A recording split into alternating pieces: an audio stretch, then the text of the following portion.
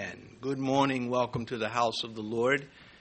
Those of you online, watching, listening, good morning to you too. We are in the book of Acts this morning, and if you have your Bibles, please turn to the book of Acts, chapter 1. If you're unfamiliar with the book of Acts, it comes right after the Gospel according to John. If you're unfamiliar with the Gospel according to...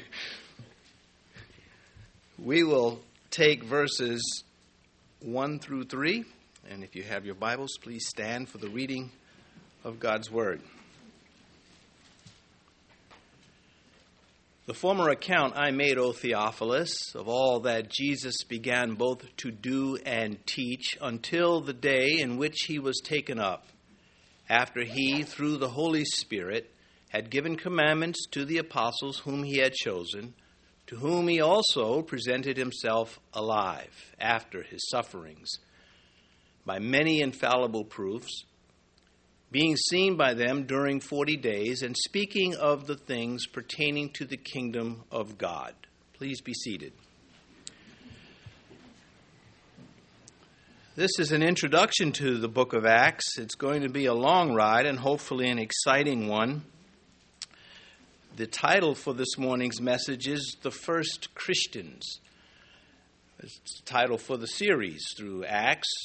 I thought of all sorts of exciting titles.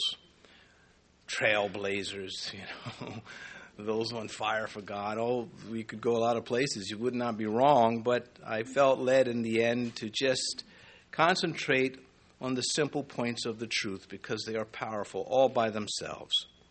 Likely when this document was penned, there was no title. The earlier manuscripts suggest that it's just Acts, the Acts, A-C-T-S, not A-X or A-X-E. The Acts of the Apostles, the Acts of the Holy Spirit, meaning the actions that the apostles engaged in after the resurrection and ascension of Jesus Christ. That word apostles, plural that is, in the New Testament occurs more in this book of Acts than all the other New Testament books put together. And it is mainly about Peter and Paul. Of course, it has others too, but they are the focus of what the Holy Spirit was doing through the apostles. Luke, he does a great job balancing Peter and Paul so as not to create a spirit of competition between the two servants. Of the 18 speeches that are in this book, we have one by Stephen, James, Gamaliel, and Tertullius. Each of them have one speech. The remaining 14 are divided equally between Peter and Paul, both having 7 addresses. Both Peter and Paul did healings. Both were miraculously delivered from jail after being arrested. Both were treated as gods by the pagans. Of course, they pushed back on that. Both gave bold witnesses to the authorities, and both of them confronted false prophets. And so again, Luke, presenting this gospel, was saying Peter was certainly a man of God. So was Paul. Because that hounded Paul throughout his ministry. There were those that would just take cheap shots. You're not really an apostle. You're not one of the 12. You're self-appointed. And he had to deal with that. And Luke helps him out by demonstrating that he was very much an apostle of Jesus Christ, one handpicked by Jesus Christ. And so again, Acts tells us what happened immediately after Jesus ascends to heaven. In the first verse, Acts chapter 1, verse 1, we read, of all that Jesus began both to do and to teach. And then verse 2, after he, through the Holy Spirit, had given commandments to the apostles whom he had chosen. And then verse 8, and you shall be witnesses to me. That is a great overview of what's going to take place in this record that we have. If there were the ability to have put this on film, it would be amazing. We could watch it, but we don't have that option. We read it, and it is an account of these things that really took place, showing us how the first Christians conducted themselves before and after Pentecost. And for those of you who may not be familiar with Pentecost, it was that day that the church was truly born. Christianity was in place. The church is born in the power of the Holy Spirit, and will remain until he who restrains is removed out of the way. Then Antichrist comes on the picture, and the church is not here. We'll come back with Christ. Then we have tribulation converts who are martyred for their faith. Well, Matthew chapter 28, Jesus said, "Go, therefore, and make disciples of all nations, baptizing them in the name of the Father, the Son, and the Holy Spirit, teaching them to observe all things that I have commanded you. And lo, I am with you always, even to the end of the age. Amen." A very simple ending to the Gospel of Matthew with so much power in that. We shouldn't lose sight of those words that Christ said to those men on that day.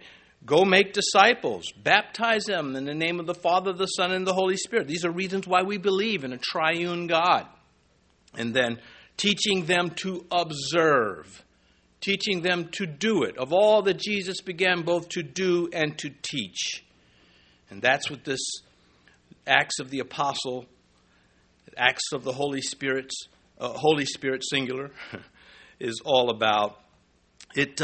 This book was once the template for the Calvary Chapel movement. There have been wanderings from it. And may we never wander from it. May this always be where we look to see how we conduct ourselves as an assembly and as individual believers, not ruling out the rest of the Scripture, of course. That would be devilish. Including the rest of the Scripture. That's what makes the book of Acts flow. It doesn't go forward without the rest of the Bible. It takes it all in, and it shows us the Christians believing and practicing as best they can. This book improves the understanding of our assignment, our service to Christ, especially as an assembly, but again, not limited to an assembly. The Gospels teach us about God. Jesus said, "He who has seen me has seen the Father." And you look at the life of Christ, you learn about God. The Gospels teach us about our Savior and ourselves. The epistles, the letters that are written, they address our struggles as Christians in this fallen world and our flesh in the church as believers. All of the letters are written to put out fires. Unfortunately, that's what it takes to move the church forward, addressing the problems in the strength of the Spirit based on Scripture. From the revelation of Jesus Christ, we learn God's final plan for this world. Plans, plural. But then this book, the Acts of the Apostles, it demonstrates not only our mission, but our methods. And the pattern is for us to take advantage of. The recorded birth of Christianity and the blood-bought church is seen here in action.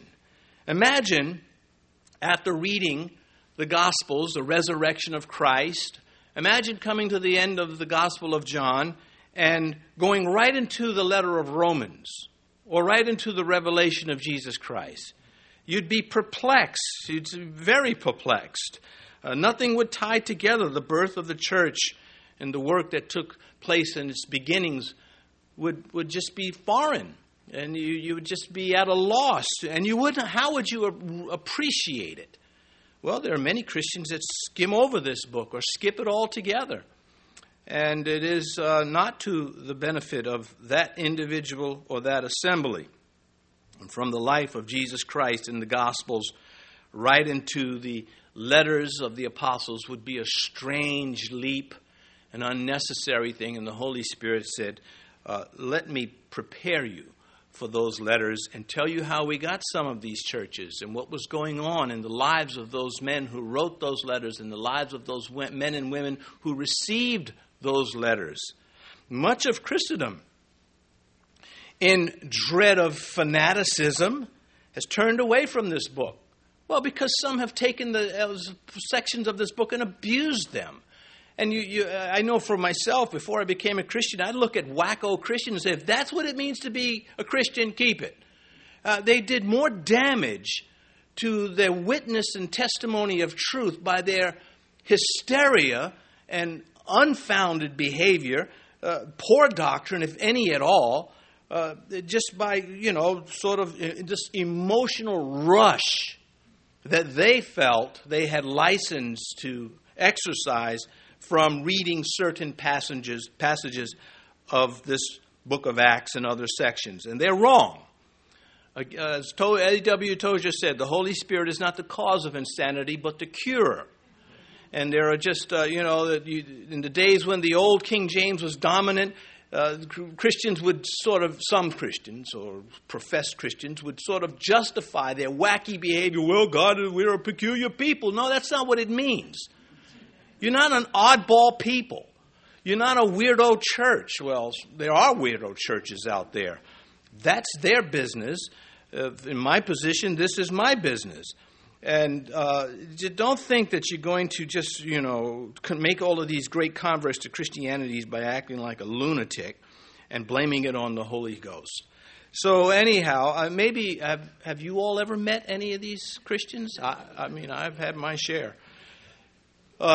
Anyhow, much of Christianity, because of that type of fanaticism, has turned away from this book, unfortunately. And in doing so, they've missed great principles of our service to Christ, of Christianity, the church. And this, in many circles, is the most misunderstood New Testament book of all, and it should not be. There are those that would rather read Revelation than come to the book of Acts. That's backwards. We appreciate the revelation of Jesus Christ in the 7 churches because of the book of Acts. You get more out of it. Let's not leave this a buried treasure. I'll give you some examples of just 2 lessons that are right on the surface from this book. Recruiting people to join the church. The first Christians did no such thing, and they were fruitful. They did not recruit anyone. They witnessed Jesus Christ. They let the Holy Spirit take it from there. Acts chapter 2, verse 47, praising God and having favor with all people. And the Lord added to the church daily those who were being saved. They left it with God. They trusted God. Because if you put it together in your own strength, you've got to maintain it in your own strength. Look at Islam. Islam took over the world with the sword. And they maintained their religion with the sword through violence. We're not that way. It's truth. It is the power of the Holy Spirit. It is not truth without the Holy Spirit. It is the truth of Jesus Christ and the power of the Holy Spirit. And you will be my witnesses of all that Jesus began, both to do and to teach. And this, of course, with the dunamis, the dynamite of God the Holy Spirit. The early church did not seek approval from the government, from the culture, from media, from false religions. It proclaimed, it made a proclamation. This is truth. And it was a take it or leave it deal. And it is to this very day. This is the truth of Jesus Christ. He's not looking for you to embellish it, to take away from it. This is it. You take it or you get left behind. Acts chapter 5. But Peter and the other apostles answered and said, we ought to obey God rather than men. Incidentally, apostles, I mentioned, showing up 30 times of the 59 times in the New Testament in the plural. In the book of Acts, it is only in the plural. It is not singular. And the idea is that these apostles, the 11, and then, of course, Matthias and Paul, they were united. That's the position of the Holy Spirit that Luke was able to preserve for us. I mentioned to you, we ought to obey God rather than men. Shallow, false Christianity is not that way. Shallow Christianity is looking to the culture, looking to the world. How should we behave? What can we do so that you can accept us, so that you can like us? I'm not interested in getting the world to like me or the church. I'm interested in being used by Christ to bring the message and let Him do the rest. And that is quite liberating, and it is very powerful, and it comes from watching the disciples of Christ, those first Christians that we have in the New Testament. Vance Havner, in 1974, he was when he wrote, the title of the book escapes me. I think it's The Shadow of Death, or something to that. He wrote down about the loss of his beloved wife, Sarah. And he just makes this comment in one of the chapters. He says, the new hilarious, this is when he was really feeling alone and just trusting God. He says, the new hilarious brand of Christianity is only a better way to have a good time. Fun seems to be the objective, but wrestling with powers and principalities doesn't sound much like fun. I hope you younger Christians heard that, but just in case you did not, I'm going to reread it again because it is especially for you. It says, again, Vance Havner, the new hilarious brand of Christianity is only a better way to have a good time. Fun seems to be the objective, but wrestling with powers and principalities doesn't sound like much fun. It's not. It's combat. It's a contest, a struggle for real souls and real lives, and it's going to hurt. And your heart's going to break if you are a Christian and fighting over lost souls and the work that Satan does. But your heart will also rejoice over the victories and the presence of God in your life. The author, Luke, known as the companion of Paul, the beloved physician. That Paul would call him a beloved physician must have mean that Luke, first off, had no hypodermics to stick you with. I mean, he just was a beloved physician. He would just have philosophy of medicine, but never hurt you. I don't know about you. Every time you go to the doctor, they hurt you more. So anyway, just a little humor there. Very little humor. Luke chapter 1. Luke wrote the book of Acts. He wrote the gospel according to Luke. And the early Christians there's not much to debate about that. When he wrote the book of Acts, he started out by telling everyone how much effort he put into looking into the facts that he was about to present, the interviews that he conducted. And he says, it seemed good to me also, Luke chapter 1, verse 3, having had a perfect understanding of all things from the very first, to write to you an orderly account, most excellent Theophilus. You see, this letter this Gospel of Luke was addressed to a man named Theophilus, and so is the book of Acts. Now, the name Theophilus means lover of God, and there are variations to it. And some believe maybe it was sort of a code writing to just Christians in general, but I don't take that position. I believe it was a man named Theophilus who was a part of Luke's life, and I'll come to this back to it very, very quickly.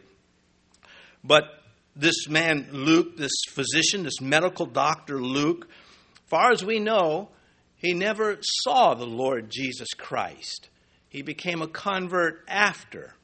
He wasn't around when the early chapters of Acts were taking place. At least we have no evidence of that. We have evidence or the pointers that suggest that he was converted after. He wrote this book of Acts about 30 years after Christ ascended to heaven.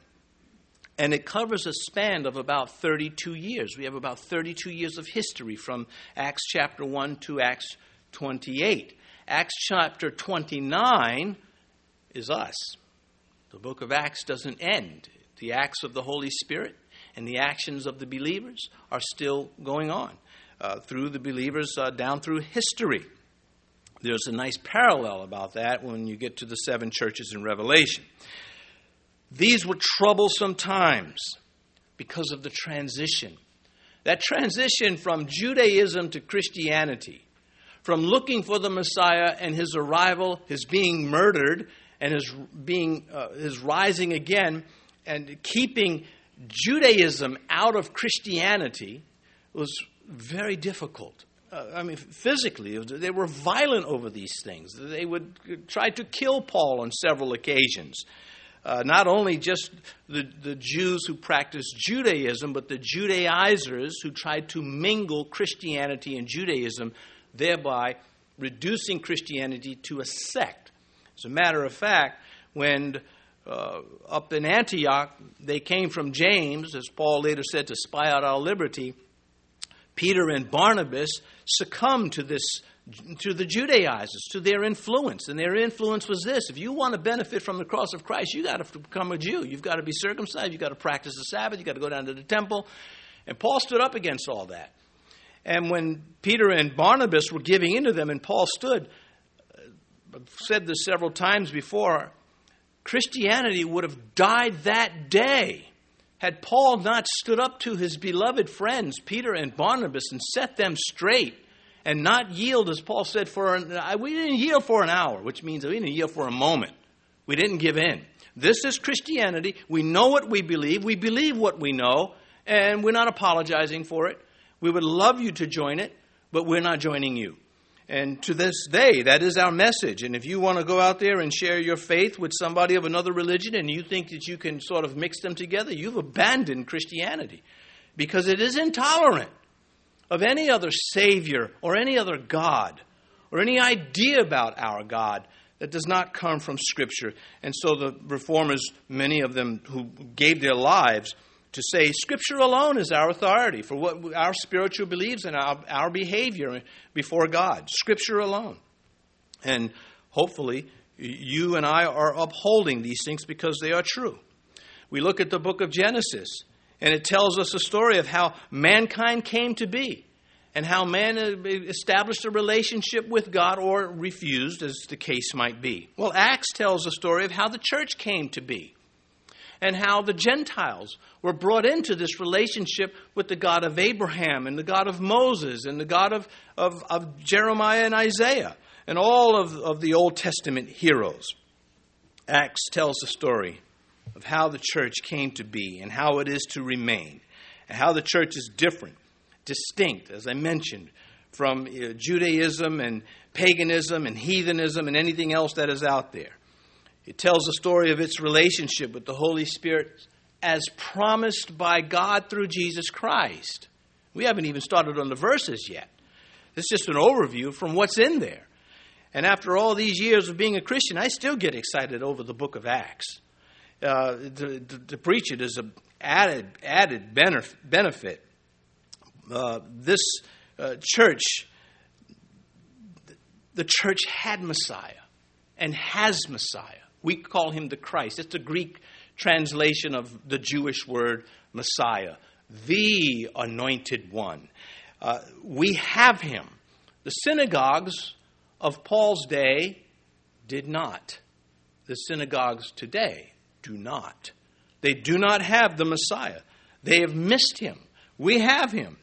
And it's the beliefs are irreconcilable. Though we've come out of Judaism's Old Testament, our beliefs are irreconcilable. Unless they accept Messiah, they don't have it. Judaism, as I mentioned, demands circumcision and Sabbath keeping to receive salvation and other things. The Gentiles just would not have received that. It would have been a stumbling block for them. And God pointed this out to Paul. And Paul he documented this in Romans, in Galatians, in Hebrews. He was fierce in his presentation. That's this transitional age that Luke is also part of. He was there with through much of what Paul went through. And the first Christians, they realized this, and they began to listen and trust God. Maybe when you started out being a Christian, you were trusting God.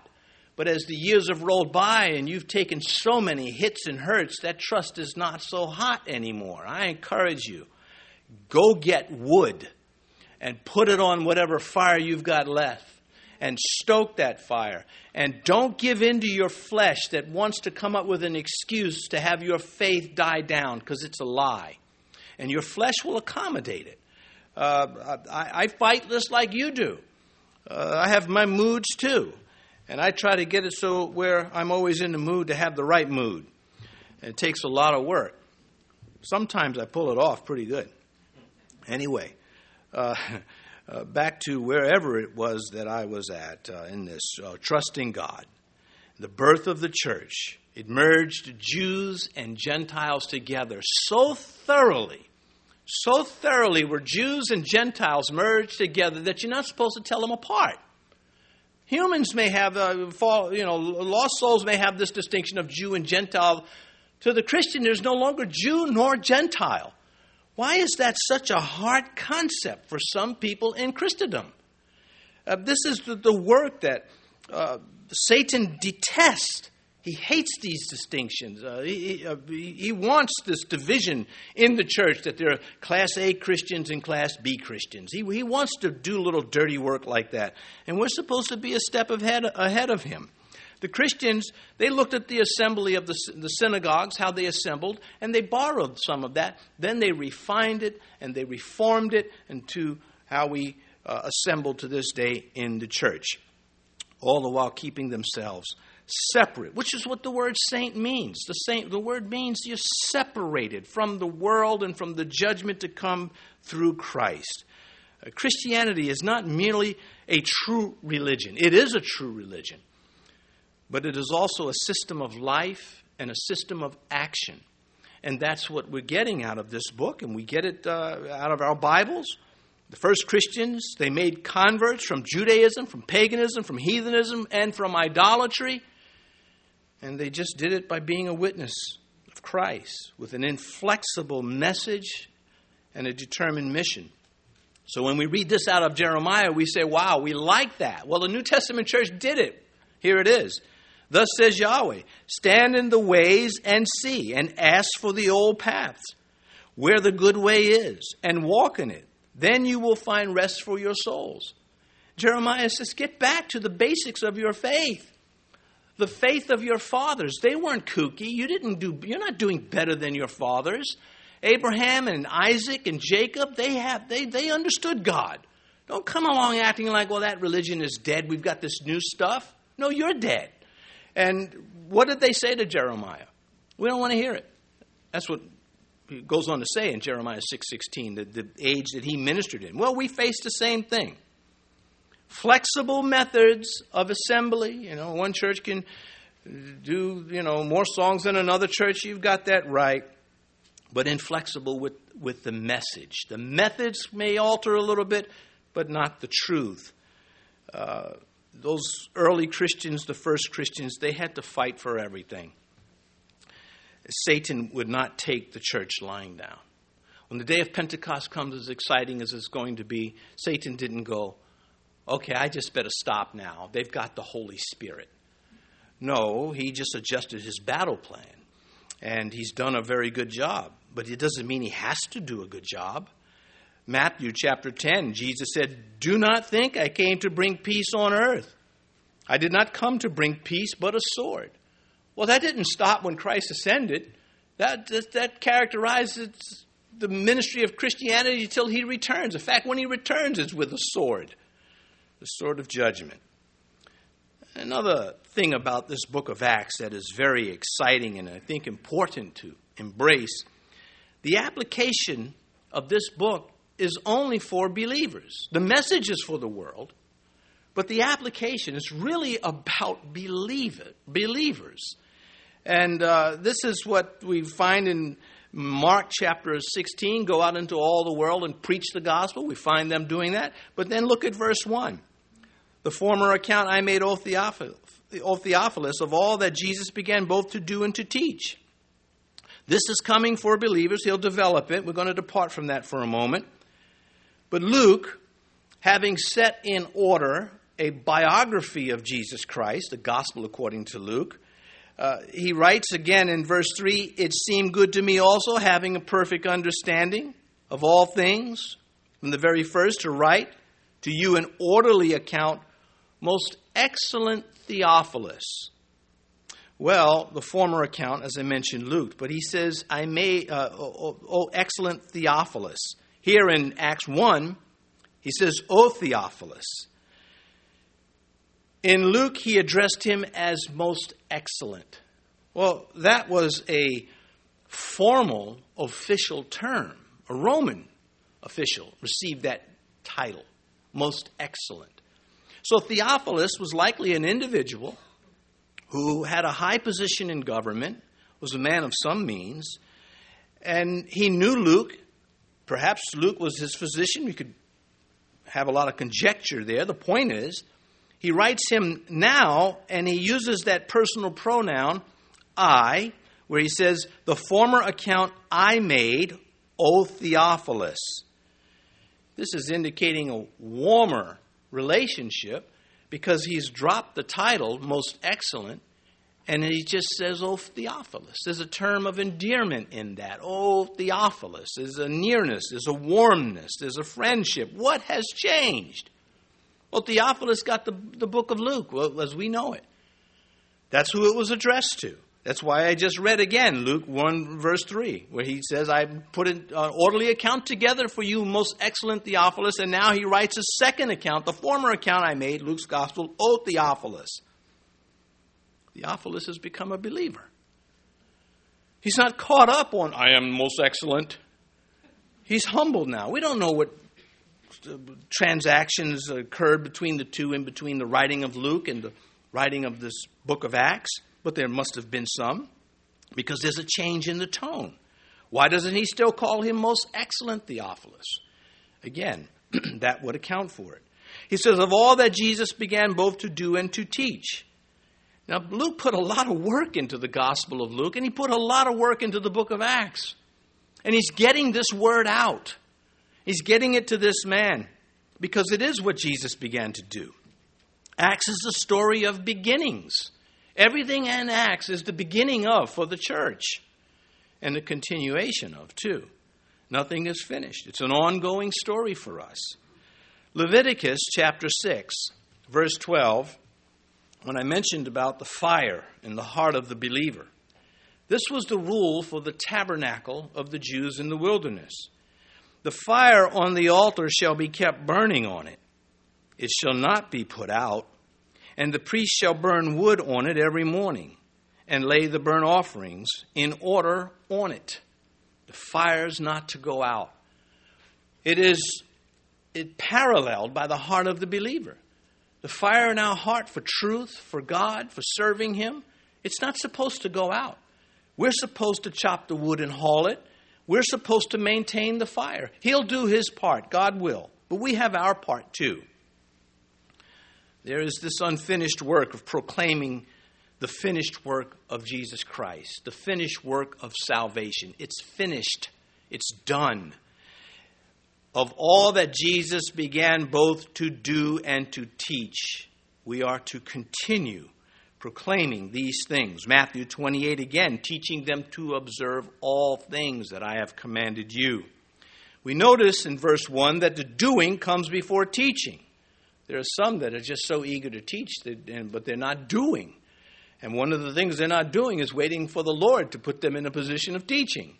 That is a divine prerogative. What Jesus began, of course, was teaching us about God, about love, about grace, about truth, about judgment, doctrine. It sums up what He began. There's more. There are the details. And they're important details. They're not insignificant at all. He practiced, Jesus did, what He preached. The best preacher, the best pastor, preaches better than they practice. No pastor can live up to the standard of Scripture. No Christian can. But it's the pursuit of that standard that knocks hell down. It's just chasing righteousness that makes the difference. It makes all the difference. Just go to a place where it's not practiced. Go to a place where Christianity is not allowed. You don't see the pursuit of Christianity in North Korea, do you? And many other places. And so it does matter. Don't be discouraged because you can't see. No soldier on the battlefield sees the whole battle. That's for the generals. He sees what's right in front of him. And his position can be totally wiped out and they still win. Don't be knocked out of the fight because it seems like you're not getting anywhere. Keep moving forward. That alone will just, it beckons the strength of the Holy Spirit in your life. Christ practicing what he taught. And what Jesus did and taught did not end with the departure of Christ to his Father. When he ascends to heaven, is left, that's it. You guys are on your own. I gave you some rules now. Just go do them. That's exactly what did not happen. And Acts is telling this story. Acts chapter 1, verse 8. You shall receive power when the Holy Spirit has come upon you, and you shall be witnesses to me. Now, the thought is, okay, I'm going to receive this power so I can get a new car. And of course, that's the prosperity teaches, which isn't very prosperous at all. It's quite the opposite. This power is not to show off, oh, look at me, I can speak in tongues, you can't, as some will like to do. This is power to be witnesses of Jesus Christ. That's the power I want. Would you rather lead 10 people to heaven or show 10 people you can speak in tongues? It's a very simple thing. There's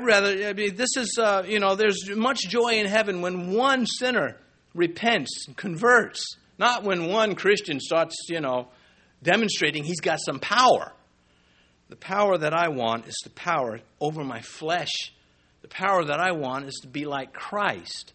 The power I want is that the Holy Spirit will be comfortable with using me.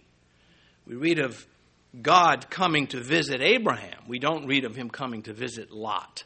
Rescuing Lot, yes. Dining with Lot, no. I want the Lord to be comfortable in my heart. And so, verse 2 now. Oh, look at that. We made it. We're only getting up to verse 3. He says, until the day in which he was taken up, after he, through the Holy Spirit, had given commandment to the apostles whom he had chosen. That phrase, taken up, there at the beginning, until the day in which he was taken up. It occurs 4 times in this chapter. 3 of them are the identical Greek word. All 4 mean the same thing. The emphasis is on the miraculous, that Jesus was alive and that he was miraculously taken to heaven as though he was God, because he is. That's why. It was a demonstration, a further demonstration of his deity, thus the many infallible proofs. I mean, they were just getting one demonstration after another until their heads were spinning. The direct teaching of Christ ended with his ascension from the Mount of Olives to heaven, visibly before his apostles. But the Holy Spirit would soon be available to continue what Jesus began to do. This was his plan, so that when Jesus went to the Father, the work continued. John's Gospel, chapter 16, verse 8.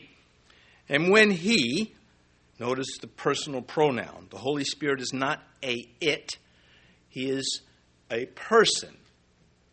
When he has come, he will convict the world of sin and of righteousness and of judgment. How's he going to do that? Through the church, through the believers. Don't do that.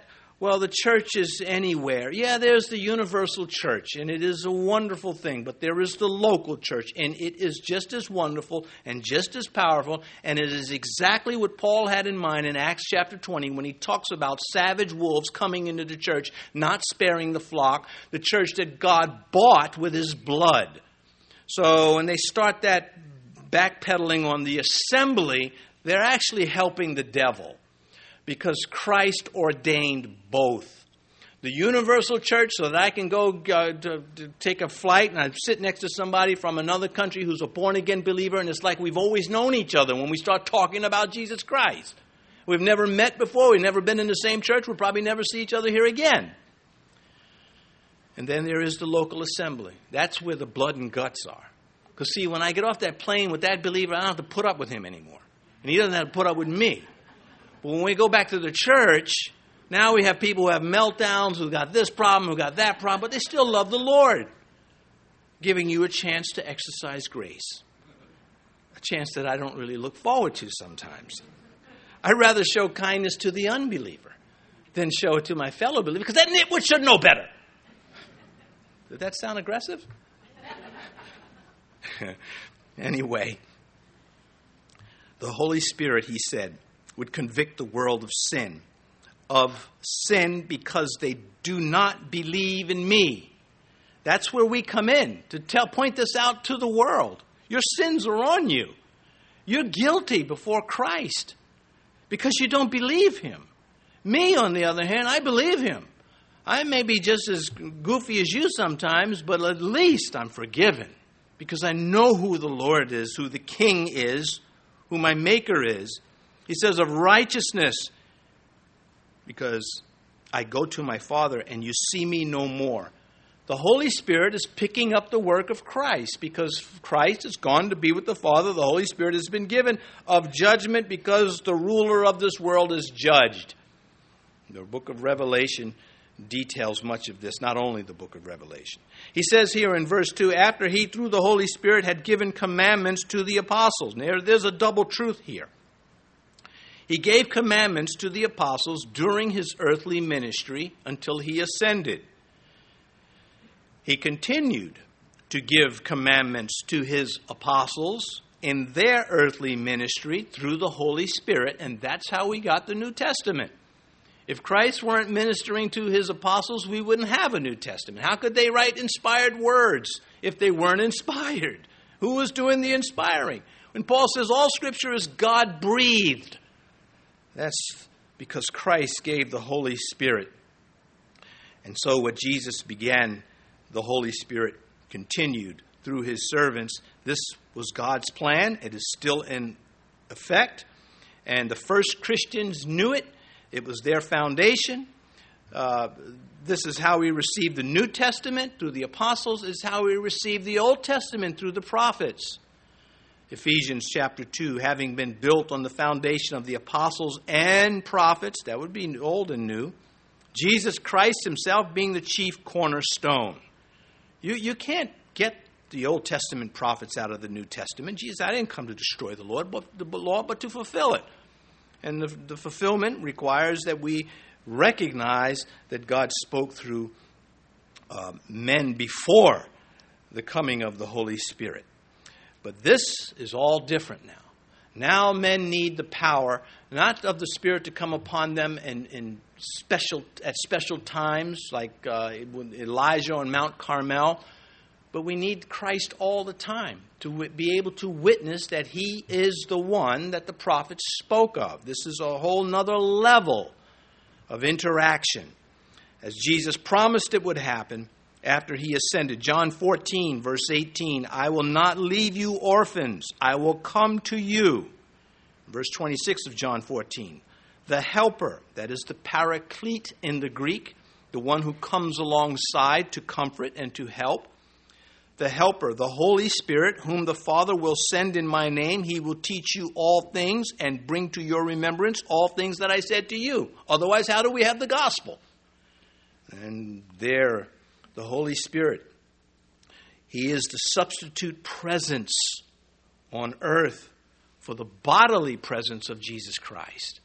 This is what is the distinction that we must never give up. When we speak of the Holy Spirit, we're speaking of God. God the Holy Spirit.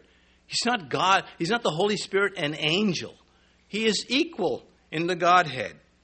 The Holy Spirit is not to be an optional extra. Okay, I like the doctrine. I want to talk all about,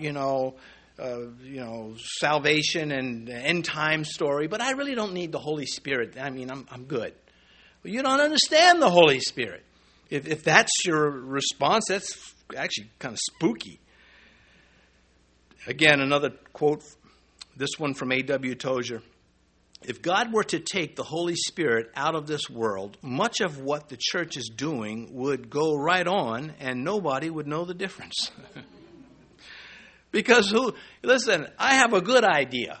Yeah, but is it God's idea?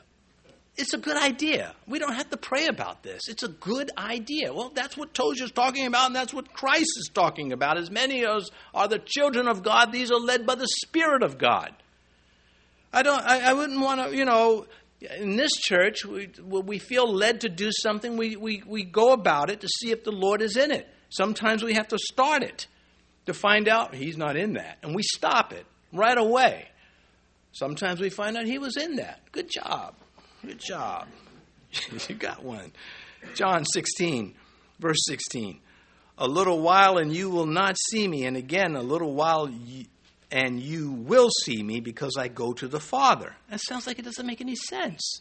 You will see me, then you won't see me, but you will see me because I go to the Father. Well, in the first part of that verse, Jesus talked about literally seeing Him. In the second part, He talks about seeing Him with spiritual eyes. And that is that relationship with the Holy Spirit. And the two, or the three we should say, are inseparable. Almost done. He says here in verse 2, whom he had chosen. That is the 11 apostles, of course. Matthias, we'll get to that, an indirect choice. The apostles ended up putting God in a spot. They had a good idea. Peter even had scripture. I know I'm getting ahead of it, but I like to do this sometimes, and this is one of them. A lot of commentators believe, Matthias was an apostle of Jesus Christ. My position is he was an apostle of the apostles. But what's Christ going to do? Badmouth Matthias? He was a good man. He was certainly worthy. He just wasn't the choice. But they put him, the Lord, hey, we got to find a replacement for Judas because the Bible says let another take his office. Let's vote on it. And they cast lots. Well, that was the beginning of, the clue that, this is not New Testament. They didn't wait for Pentecost. Peter taking the lead. There was good things and bad things about it. The bottom line is God then said, okay, Paul is my 13th choice of an apostle. You had the 12. Judas, of course, forfeited his position, and God picked Paul. That's just fun. We'll get to that one of these before 2022, I'm sure. Verse 3, to whom he had presented himself alive after his suffering by many infallible proofs, being seen by them during 40 days, and speaking of the things pertaining to the kingdom of God. Jesus showed himself to his apostles after, of course, the crucifixion. And just a reminder, we do not need to sensationalize our faith. It's like painting gold. You ruin it. Just let it be the faith that it is. It is sensational enough. What is the role? It is to save souls, to reach the lost, and to be fit to be used to reach the lost. We sing a song, pass me not, O gentle Savior, while on others thou art calling, do not pass me by. Why would he pass us by? Well, maybe because he's doing a work in us, or maybe because we've messed things up so much he can't use us. And this is going to take you thinking it through a little bit. Don't be afraid to think as a Christian. If you're leading with your feelings, you're leading with your jaw. You know what that means? You're boxing. Stick your jaw out, see what happens to you. Anyway, it'll be a lullaby song. To whom he presented himself alive after his sufferings. Throughout the apostles' ministry, they never lost sight of his sufferings. They made sure that we understand that the cross speaks of his sufferings. Now, suffering does not always come directly from one's sin. All sin produces suffering. We gather before a living Christ. He is not 2,000 years ago. He's here right now. And if Jesus were not here today, there would be no Christian faith. This is not the case with Buddhism. It is not the case with Islam and all the other religions. You don't have to have a personal relationship with Buddha to be a Buddhist. You don't have to have a personal relationship with Muhammad to be a Muslim. They have their belief system. And we have ours. And ours says you've got to have a personal relationship with Jesus Christ. You must be born again. And those others, they're dead, they're gone, and they are judged. Jesus is alive, and he is the judge. And these are distinctives that we must, again, never cave to. If people don't like it, that's them. I don't need to ask you, do I like vanilla ice cream? I know what I like, and I know what I believe, and I don't need someone to say, yes, you like vanilla ice cream to like it. I have a list of you who like okra, incidentally, just saying. It's so funny what people will food fight and very quickly. Anyway, but many infallible proofs demonstrated by acts of bravery throughout the book of Acts. Those apostles, they could have walked away from danger. Almost every one of them was martyred to death. To be a martyr, you can survive being a martyr. You can just suffer, be tortured, or you can perish. And what we understand mostly from church history and some from Scripture is that they were all murdered, with the exception of John, it seems. All of them could have simply said, I did not see the risen Christ. People may die for a lie, but they don't believe it's a lie. They die for a cause, a system of beliefs. The world can die for a cause or a country or for their comrades. Many troops have died for their comrades, not believing the war they're fighting, but this camaraderie they have. Well, these disciples, they didn't die saying, well, we didn't see him rise, but we're going to stick to our point. They would have been offended at Christ for putting them in a situation where their life was on the line or torture they were presented with torture unless he did rise. One of the greatest proofs for our faith is the foundation of the apostles, suffering for a Messiah that they had witnessed alive again. Peter talked about it. We did not follow cunningly devised fables. In 2 Peter chapter 1, John said we handled him, we saw him, we were with him in 1 John chapter 1, 2 Peter 1, and 1 John 1. And being seen by them during 40 days, no less than 10 and maybe more appearances of Christ. There was only one non-believer that saw the risen Lord that we know about, and that was Paul. Paul was a non-believer when he first met Christ. And speaking of things pertaining to the kingdom of God, not speaking of things concerning Caesar, social ills, or other things, the kingdom of God, it exists independent of man's surrender. The kingdom of God will be there no matter what people do. It needs no atheist or agnostic or activist or court or scientist to approve it. It is there. And they all will find out. Hopefully, they'll be saved before they do. His kingdom is the only government that will ever succeed. And the kingdom's laws are beautiful to its citizens in its final state. The king's judgments are binding on those whom he judges. And we're not left here to enrich the world system. We're here to proclaim truth to people in the world, and we're here to build each other up so that we can continue to preach the truth to the world. And we have a responsibility to uphold the church, the body of Christ, the church that upholds the truth of Christ. Let's pray. Our Father, it is remarkable not only that these events took place, but that you've preserved them. And we are very grateful that you have made it possible for anyone to come to you. Just come by faith. If you are here this morning and you've been listening, and as you've been listening, you have sensed God speaking to you, but you've never opened your heart to Christ to become a believer, you have a chance to do that right now.